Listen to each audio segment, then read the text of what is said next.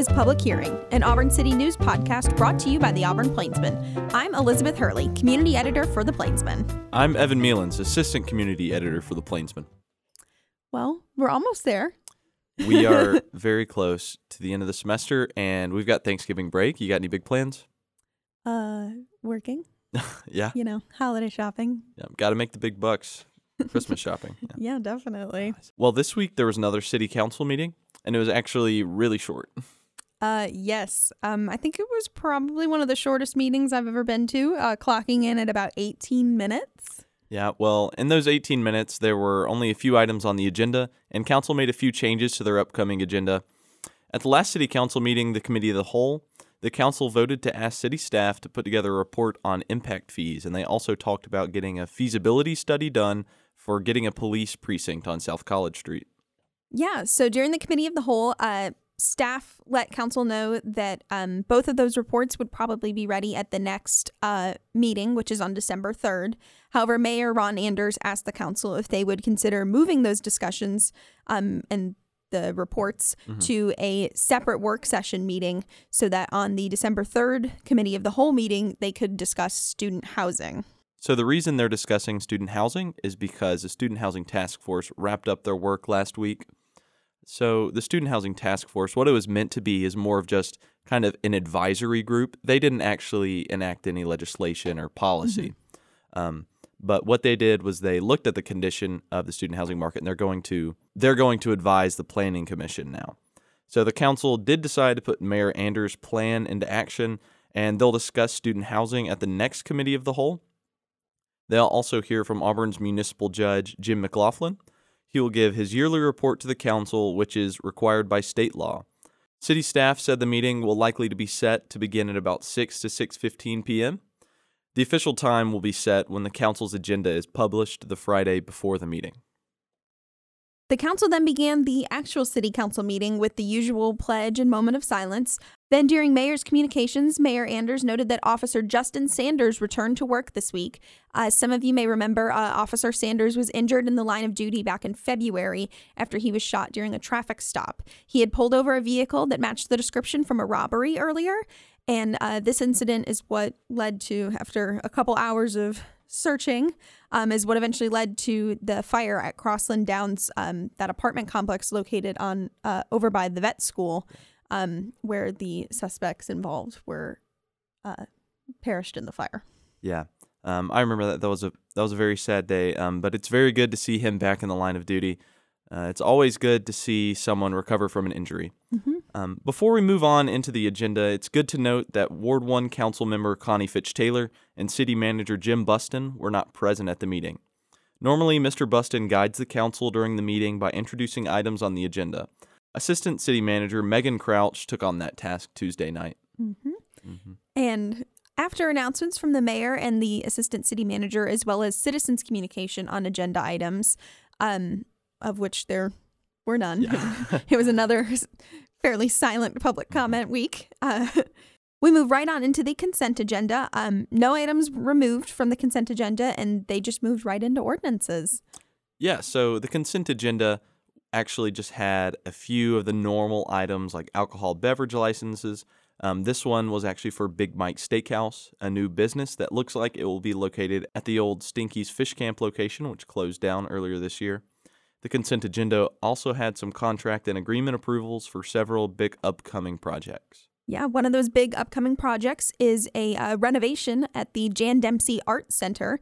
Tuesday night, the council approved funds and a contract with Davis Architects for schematic design, design development, construction documents, bidding and negotiations, and contract administration.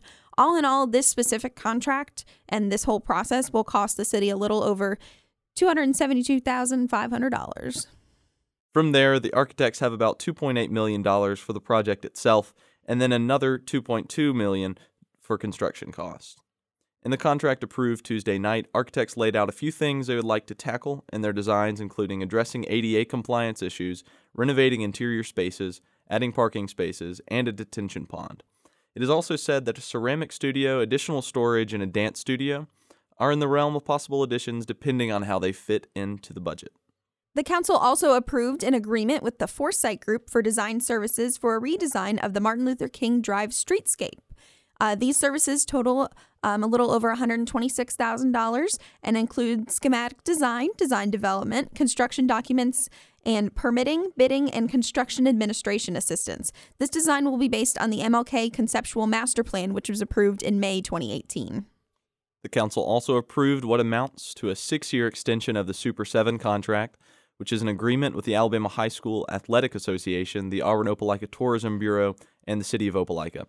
This is going to bring the Super 7 football championships to Jordan-Hare in 2022, 2026, 2028, and 2032.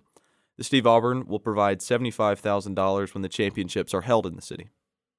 The Super 7, at the time Super 6, championship first came to Auburn in 2010, partly thanks to Mayor Anders, though he wasn't even a council member at the time. Yeah, he was a private citizen at that time, correct? Yeah. Wow.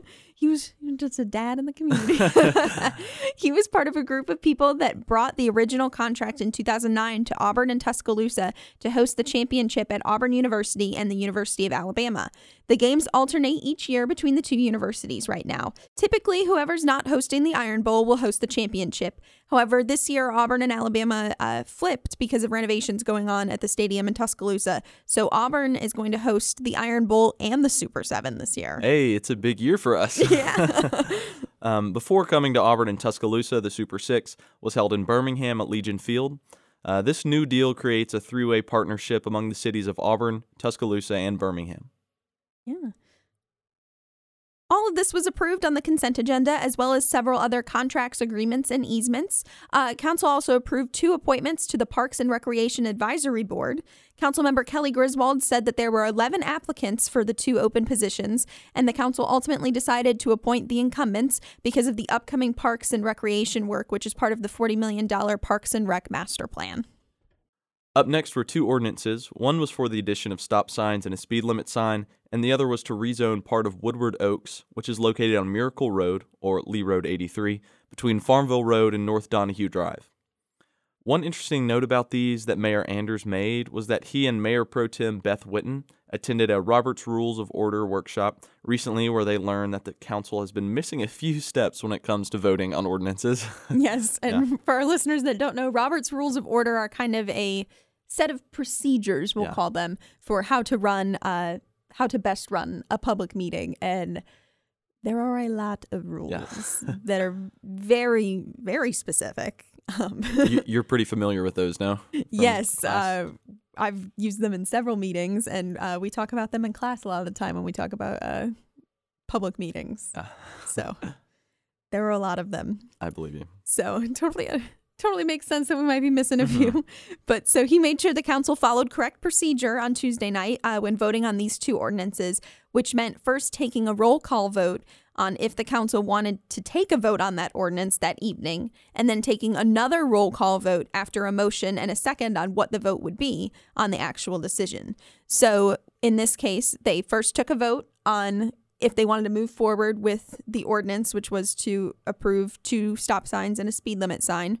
Then they asked for a motion on if they wanted to approve or deny, which they got an approval motion and a second. So then they took a vote on if they wanted to approve it or not. And then in both times these were roll call votes. So they call a council member's name and then they give a yay or a nay. Okay. So it sounds like city council meetings are going to get a little bit longer. They might. The traffic signs were part of the Tuscany Hills project, and the rezoning was to make part of Woodward Oaks a planned development district zone to allow for 8,000 square feet of office space and 12,000 square feet of public service use for a fire station.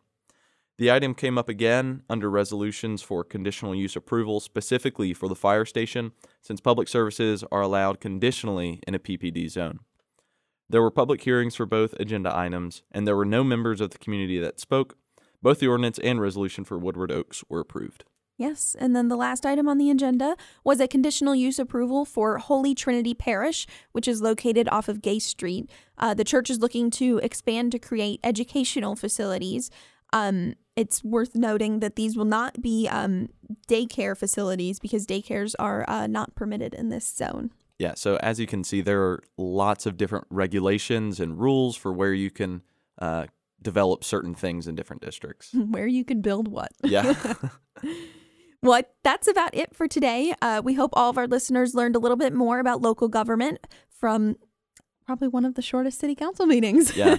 Even though that was short, there sure was a lot of things that were covered. The same thing happened at the Student Housing Task Force meeting. Their last one lasted about 15 minutes. But, that doesn't mean that you can't cover a lot of things in those 15 minutes as we see today. Oh, definitely.